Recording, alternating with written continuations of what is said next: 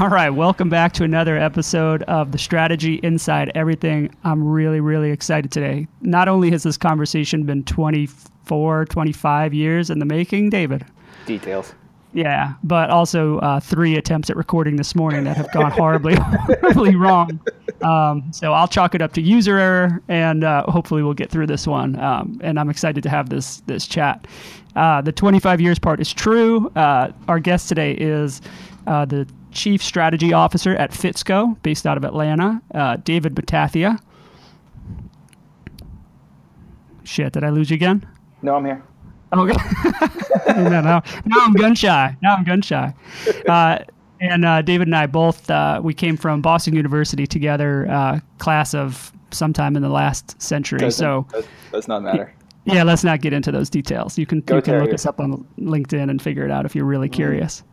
But I'm really excited to have this conversation on strategy ADD. But before we do, Mr. Matathia, would you please give everybody a little bit of your background and tell them how you got here and where you were before? Not if you call me Mr. No. Okay. Thanks for having me, dude. This is fun. And hey, third time's a charm, or fourth time, whatever time this is. Fingers crossed. We're gonna get this working. So I have sort of I call myself a mutt. If you look at my resume, a lot of people don't really know what to do with it because I've tried lots of different things and worn lots of different hats. Born and raised New Yorker, started out traditional strategist at Chiat in New York. Actually, well, before that, I thought I was going to be a writer, but I sucked, so I stopped. And I found the strategy world and worked in an agency for a good while, and then sort of took a couple of different paths. I worked at some media companies in New York. I worked at Turner Broadcasting and then survived the AOL Time Warner merger. I went to work at Univision, again in strategy roles, sort of working with sales folks to bring some of the qualitative insight side to how they were selling the numbers. I even did a brief stint in PR. And then after a good amount of time being back in New York, I picked up and moved to Austin, Texas. I wanted to get back into the agency life, so I was at GSD&M in Austin for 8 years. Again, went back in as a sort of mid-level strategist, worked across a number of different brands and clients there. Then actually moved into an account leadership role, sort of a hybrid actually account leadership and strategy role. And had been there for 8 years, went back, and then I was CSO there for my last stint. And then one day got a call from a recruiter out of the blue asking if I'd ever be interested in being a client, which I hadn't thought about. It sounded intriguing and didn't think I could do. But it was a chance to move out to California and be director of marketing for Hyundai. In the U.S. I had done a lot of work in automotive, both for Nissan and BMW, both in the U.S. and globally. And so went out there, spent 3.5 years there doing the client side thing, had a great experience, learned a ton, and then was sort of itching to get back into agency life. I missed the culture, missed the environment. I missed really making things and was looking for an opportunity to join some place that was looking to rebuild and maybe reinvent how it did things. And I knew a bunch of the creatives here at Fitzco and was aware of the reputation of the agency and the work that was being done and was always a fan. It's a 32-year-old agency with a great history. And just looking to sort of, reinvent itself a little bit for sort of what's going to be 2.0. And so came down here with a group of other new leaders to help try to, not really change things, but just build on what the success was here. And it's been a good 2+ year run so far, and now looking forward to what's to come. Wow, you've been there 2 years already. I didn't realize that you've been there that long. It's flown by. It's hard to believe. Wow. So I think we must have just missed each other in Atlanta there. I left there in 14, 13. Yeah. I can't even remember, so I just missed you. That's right. Well, thank you. Thank you very much for coming on. And so today you brought up a very interesting topic, ADD in strategy. So ADD is something I don't think I've ever been diagnosed with, but those who know me definitely know that I suffer from it. But specific to strategy and specific to the work that we do and all the thinking that goes into it and the ridiculous amount of decks that we put together to try to iron out some of these big thorny issues for clients. And what happens from there, once as soon as they get a chance, what do they do? Sorry, I lost you for a sec. Oh yeah, was it cutting out? Yeah. Sorry. I'm just going to make a note. That's all right. So we do all this work, and we put in all this thinking, and then somehow the first chance that fate has a chance to insert something in that just totally breaks our strategy or challenges the strategy. And I think this is just a really interesting topic. Yeah, I mean, I certainly don't think it's unique to us here, and I don't think it's unique to me. I would venture to guess that it's something that we probably all deal with to varying degrees. And for me, I mean, I really see it come to play in two ways. I think the first most obvious one is just chasing the flavor of the day, right? Whether that's a new platform has come on or a new hot publisher has hit the street that everyone's working with. And people come chasing. Okay, what are we going to do? What's our AI strategy? What are we doing? What are we doing with BuzzFeed? And everyone sort of jumps right to the channel as the solution. And inherently, the challenge there is you start thinking about the channel first versus trying to figure out what you're trying to solve for or what the opportunity is. And that channel may or may not be the right solution. And when you start thinking just channel first about, what would be something really cool or different to do in a channel, it invariably doesn't lead you anywhere terribly interesting. I mean, sometimes you get lucky, hit out of the park, but, when you're just sort of free flowing against, a given channel or a given publisher or something like that, it's just, you're not grounded in anything. So you're just sort of, you're sort of like working without a net. And again, you just wind up chasing those things. And I feel like a lot of times those things aren't even necessarily right. Either for the brand or for the platform that you've worked really hard to try to establish. Yeah, and some hot publisher I think is more of a problem than a hot platform because the platform will cause more meetings, more conversations about let's develop a path to get onto that platform or how we're going to use that. Publishers I find are more of a breaker because when the client gets that call or the media team gets that call, there's not enough talk about, is this even the right thing? Does this publisher even align with the strategy we just figured out? No, I think that's right. And I think, I think, they're sort of our greatest asset and our greatest threat in many ways, because the reality is, there is, we need more and more content, right? Because we need to be able to feed this machine, and the agency's ability to do it entirely on its own just is almost impossible. We just simply can't keep up with the demand nor the pace to sort of churn it all out. So all these publishers getting into the content space is a great thing for us. But the flip side of it is it's also a little bit of a challenge because they can often do it, sometimes faster. And it's lumped in as sort of, quote unquote, added value as part of a buy. So, sometimes it comes across as if it's, free. And it's built in with this pipeline of great distribution to it. So it's sort of like a one-stop shop.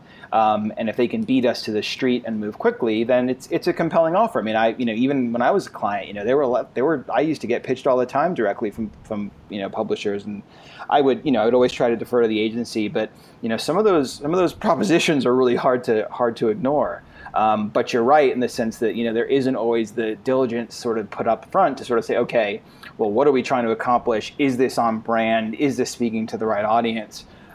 Sometimes it's just sort of a shiny object that doesn't necessarily fit in, and then we're in the position of having to try to find a way to make it fit, and that's when you feel like you're sort of you're on your heels and trying to make something that necessarily doesn't work. Yeah, and you've been on the client side, so you've lived it. Yeah. We have had publishers come direct to us or come directly to our clients and offer, when BuzzFeed comes and they say, hey, we'd love to have your brand on our Tasty platform. You have to do it. If you're a young brand, there's no way you can say, oh no, we're going to turn that down. You Sure. want to make a free video and distribute it to your millions of click-addled followers. Like, Right. No, we're definitely doing that. So the real challenge is, okay, well, how can we help make sure that something that aligns with our platform happens, and it's not just whatever their churn and burn model is, because they make great videos, but they don't really tell much of a story in most of the cases. Right, and that's the thing. I think that's where I agree. That I think where we often come in is to try to protect against the off-the-shelf solution, right? Because sometimes what you get from some of these guys, and not all of them, there are some that are great and will get really personal and customized, but sometimes you can tell that it's the thing that's sort of that they've been shopping around town, but they haven't gotten someone to sort of put their name on just yet.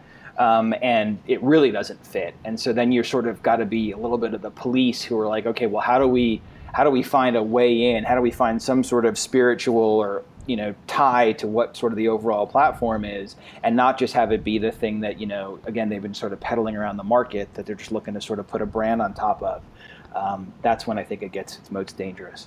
Yeah, you're bringing up a couple of good points here, because number one, some of those things become so almost branded in themselves, Tasty being a primary example. You see a video, I just saw one yesterday or sometime this weekend that ESPN produced. I think it was from making guacamole or something, or nachos. And I watched it and I thought, oh, this is a Tasty video. Right. Because Tasty owns that look and feel and that crappy music that they play. And so do you plug any brand into it, and the brand is now secondary to Tasty. Right. You're so familiar with that. And there's a lot of publishers have figured out how to build that kind of immediate recognition of their style. So part of it is, hey, how are we going to make this something that our brand gets credit for? And that can be a real challenge. Do you guys invest in partnering with the publishers to develop those things, or how do you go about making those things flow better? Yeah, I mean, we've been trying more and more, and I mean, what we've been doing is, we've been writing them briefs just like we would write our own briefs. We've been going to them with fully formed, here's, just like we would write a creative brief. Here's the challenge or the opportunity we're trying to solve for. Here's who that's with. Here's where they currently are on, here's where they currently see us vis-a-vis the competition. And here's sort of what we ultimately need to measure ourselves against for success. And then we're really careful about making sure that those things leave the building, that they're very much bespoke to the look and feel and tonality of the brand. We're not sending them just an 8.5 by 11 sheet of white paper with black type. We're using imagery that reflects the platform. We're sort of using the font language. We're really trying to, as best you can on paper, give them a mini immersion into what the world we're trying to paint for the brand is, so that they are getting a little bit of the visceral side of it. That's smart. And the more that we're doing that, and we're trying to almost flip our own process out to them. So here's the briefing, come back and kind of pitch us ideas, and then sort of get into, just like we would evaluate rounds of work and sort of give feedback. We're trying to sort of put ourselves in that position, and that's helped. But again, you can't avoid the rogue situations, but that's, we're trying to do as best we can to manage it, and again, give them a little bit of a flavor beyond just the words or the KPIs that we expect them to deliver. Yeah, right. We do the same even with, we do it with publishers, obviously, but we do it even with influencers. We have a specific brief that's written for influencers, and we even take a stab at saying, we think the intersection of your brand and this brand that you're talking about is this. So we try to lead them down a really clear path and show them some content that we liked, that we think is right, to help them get started with whatever content they're going to create for us. Yeah, that's smart. I mean, I think talking about the intersection, we try to also talk about sort of value intersection, like where do the core values of our brand and sort of your brand, whether that's core values or even just tonality, where those things meet, because you're just trying to give them some sort of way that they can make sure that things stay tied together versus just, again, going down a rogue way. Yeah, no doubt. And do you globally, have you embedded your team with any tools to help kind of put the brakes on these things when they pop up, or is it more, oh shit, it's happening again, let's react to this and go figure out how we're going to work with this new publisher or this new platform? Yeah, I mean, I'd love to say that we had some sort of secret, magic weapon that we've sort of put in place, but it's really just case by case, especially because in our case, our client base is sort of so diverse, everything from, financial services and, Navy Federal Credit Union, which is, serves the military population and their families and spouses and so on and so forth, and it's run by, ex-military who have a very specific code of how they represent the brand and how they represent themselves. And so the way you evaluate those and look at those opportunities versus something like Checkers and Rallies, which is, a fast food joint really aimed at the urban younger market, it's hard to come up with, I think, a global solution for those, but we're just sort of fielding them one by one, and just trying to do the best we can in terms of okay, let's try to reel this thing back in before it's so far down the trail that we can't actually affect it. Yeah. Do you guys have comms planning there, or is it just a strategy team tied to the account team? The age-old comms planning debate. It's something we've been talking about and trying to implement for a long time. We're funneled in through the McCann World Group network. That's sort of our reporting affiliation, and there's been a really concerted effort to implement comms throughout the network. We've had a spot for a while that's been open that we've been trying to find someone, but they're kind of like ninjas. It's been my experience. They're tough to find. But what we've been trying to do in the interim is, in absence of having a dedicated person, is taking some principles and beliefs about comms and trying to just implement those as the way we think. Right. Understanding that there is a best where and a best when for a concept. It's not about doing 20 things. It's about doing 4 things that are really impactful in the right time and space. And understanding that context can actually elevate the power of an idea. You just see sometimes when there's an execution, you see that it's only so much better because of the place in which it ran. Right. They used to call that contextual, but I think today it's gotten sort of even a level above that. And so and things like working against consumer journeys. Just some of the the core principles of comms. I mean, because I think it's one of the other debates we have here. I mean, I think one of the downfalls of strategy in agencies for a long time has been whenever something comes along, we just put blank strategy in front of it. So if you actually chased every kind of strategy, we'd have departments of hundreds. Right. Yeah. And it just becomes meaningless at this point. Yeah. Right. It's at the end of the day, we're all sort of rallied around what does a consumer need and how can we help give it to them in a meaningful way and play a role in their lives that sort of matters. And you can come at it a million different ways. So, I mean, I always said that, even if we hired a comms planner to help come in and try to share by osmosis what that thinking was and what that process looked like, that over time, hopefully, if it really does start to bake in, it almost sort of kills itself. You don't really, over time, if people just start behaving and thinking and acting that way, then you almost don't need it as a dedicated function. It just becomes the thing you do. So that's how we've been trying to go about it. Again, if anyone out there is listening and wants to be in Atlanta, is this a recruiting engine? Can I use it that way? We can help. We can help. But I mean, I think I'd still love to bring in maybe somebody that could help really jumpstart it. But ultimately, it would be to jumpstart it and then almost make that dedicated function or dedicated department obsolete. Yeah, and that's funny because it doesn't have to be. We do have someone here who's a comms planner, but her specific job, she's doing strategy for most of the time. She's doing the same kind of strategy work as the rest of us, better understanding consumers, trying to define missions and define where the brand lives. But when it comes to creating the strategy, when there's a new platform or a new campaign is launching, that's where she shines. And, could she have a different title? Yeah, I don't know. The titles, to me, that really doesn't matter. You could sub my title out with a few other ones that I don't know that people really give a shit. Yeah, I agree. As long as I think what's more important is having someone that's the gatekeeper. But for us, as our clients get bigger and bigger, there's so many publishers that go direct to them or so many platforms that go direct to them. And all of a sudden it comes from the client that hey, we've made this deal with this platform and we're going to do this. And it's well, that's actually the opposite of what we have been talking about for 6 months together. So what, tell me what you're thinking so we can help make this make sense. And it doesn't just get bolted on. It's everything lives to this brand promise except this quarter of their budget. Right. And I think that's the other way in which I think this sort of materializes. I mean, again, the publisher influence, it is what it is, and it's not going anywhere. And I think we're all just going to have to, continue to work through it. I think the other interesting side of this is just, the whole phenomenon about, CMOs lasting 18 months, or maybe even less time on average these days, and just the intense pressure there is to deliver results, which is not necessarily new, but it just seems like it's right now it feels like a lot of partners are living almost day to day, literally looking at numbers day to day and making sometimes very short-term decisions for sort of immediate gain.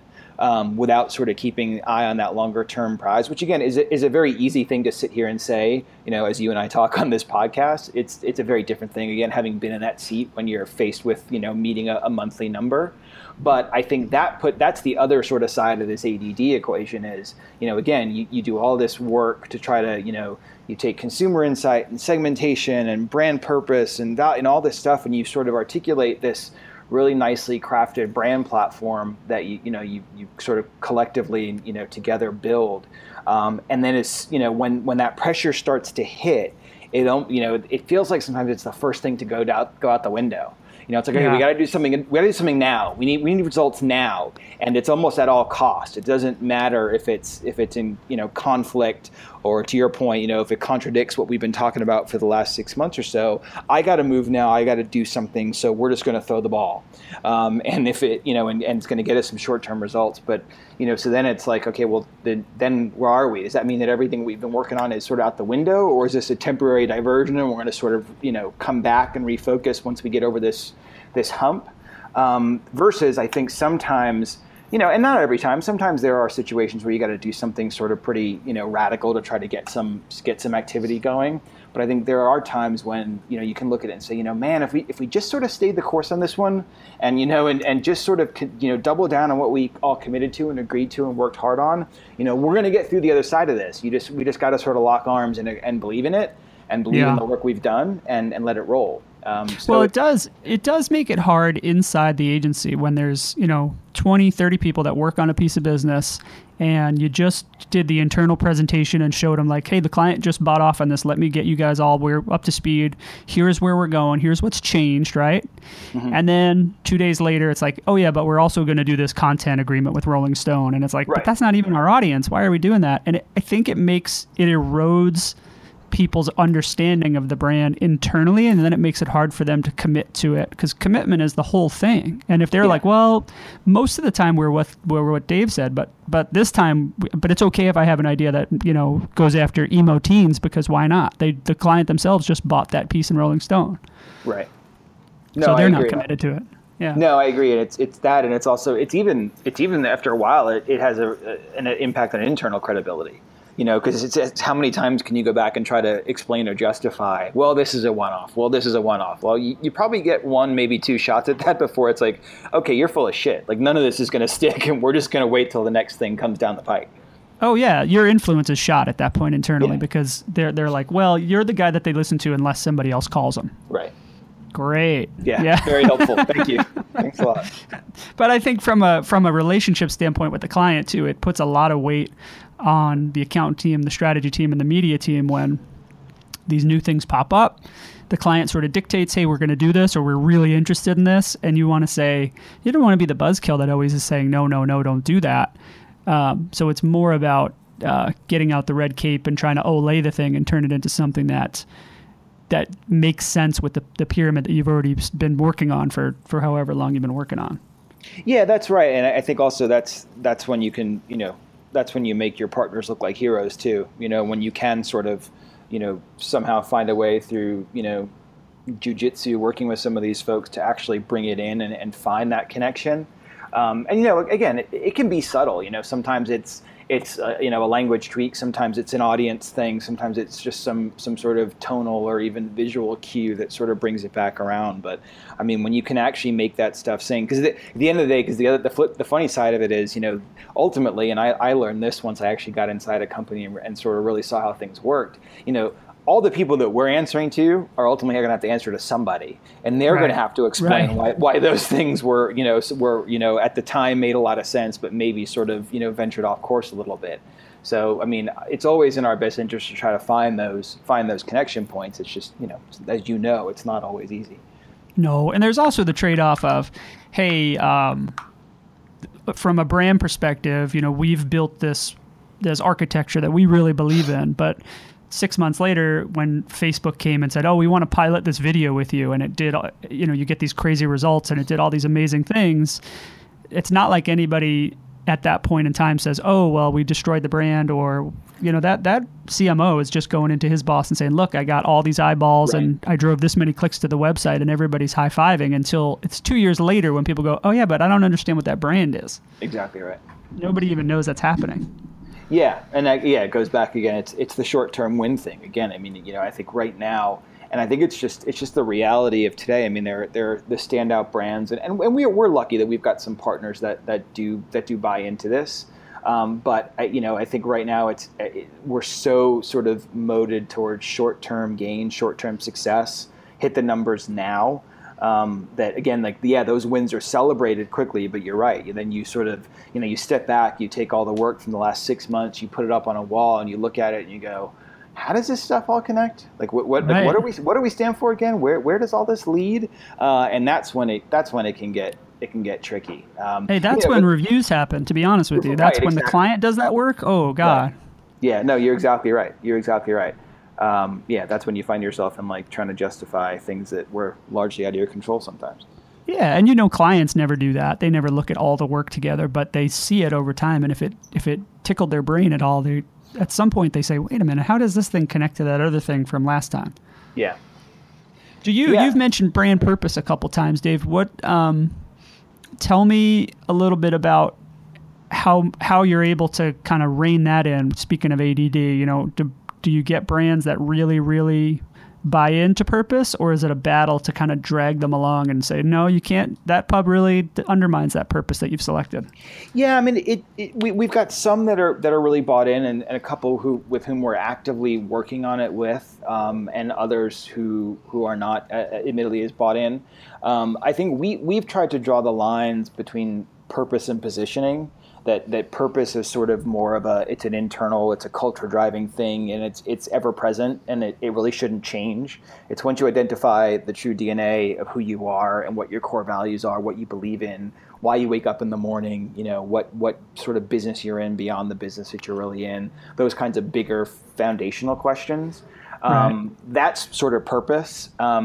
Positioning then is the thing that can change and can ebb and flow based on competitive pressures, time in the marketplace, whatever it might be. And for the clients that are approaching us and want to do that work, I mean, it's fascinating because it's ironically, even though you're working on these bigger brand platforms, it's oftentimes when you get the most sort of executive commitment and buy-in and dialogue. Because you sort of talk about, well, this is more about culture and internal and sort of what drives the organization. You suddenly everyone wants to participate. Everyone wants to sort of jump in, and so some of the projects we've been able to do in that space have been great. We're actively working on. There's 2 right now that we're working on actively, and they've been a ton of fun and super informative. And I always like that kind of work because it does get you out of the traditional sort of content and ad space, and it really goes back to just again what really drives the company, but also keeping in mind that economics is a part of that. It's not just sort of the cultural, sort of unseen soft stuff. It's also sort of combining that with sort of what ultimately drives the economics of the place, and sort of finding that sweet spot to help codify what the culture looks like and sounds like. Yeah, that becomes one leg of the stool. The economic pieces are the other pieces. Right. How do you keep them on track then? ADD is a problem when there's a brand promise or, some bit of the architecture that's challenged by media or by a platform. But when it's a purpose, I find, Tom's Shoes has a great purpose. It's crystal clear, and they've stuck to it, and they are very selective about who they partner with. You don't see too many missteps. How do you keep the brands from having ADD as it relates to purpose?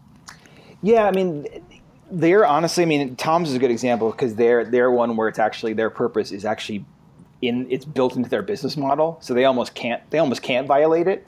So that's the holy grail if you can really find it working that way. I mean, outside of that, I mean, I think this is where sort of the being sort of bad cop every once in a while comes into play. We just have to, sometimes if a decision is taken and it's something that's going to be in violation of that purpose, you kind of just remind them. You're like, hey, remember, we always said from the beginning, purpose is a North Star that helps you make decisions, right? It guides decisions, especially in times that may be tough. And if we sort of committed together to not do things that violate it, and what you're doing right now is potentially venturing into that space. So let's stop and rethink it. And because they've invited you in to do that kind of work, they seem to be more receptive when it's purpose versus when it's, some of the other things we've been talking about, like, one-off platform or publishing ideas. Because then they're realizing that, yeah, you're right. This is more higher level. This is more about our corporate culture and who we are. So, again, I think it's a lot of that times it's just reminding them what the commitment they made to it is. Yeah, purpose is unfortunately, I think it's becoming a buzzword. Yeah. Although there's a real meaning to it in my mind, I understand it.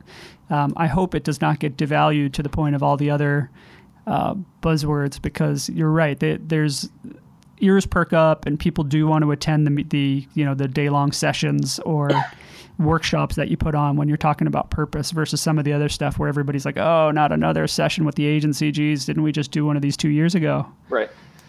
So I hope it doesn't get sold out.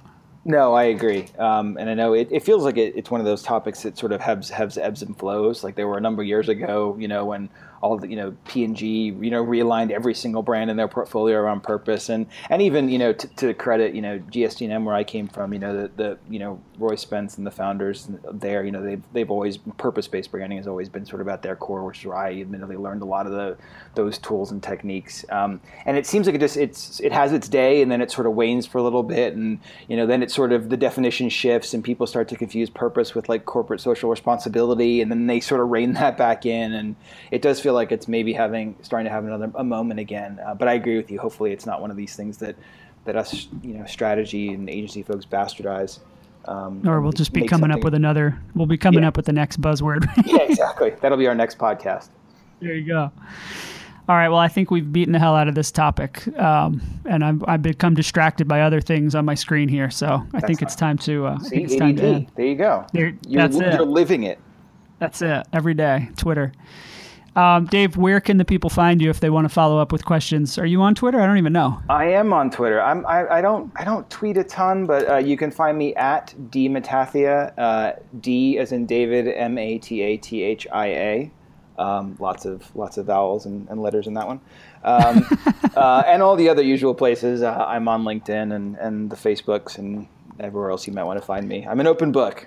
Awesome. Well, thank you very much. This took too long to get on the books, and I will definitely be pinging you again to do another one. Good to talk to you, my friend. Thanks. All right, man. Thanks a lot. Take care.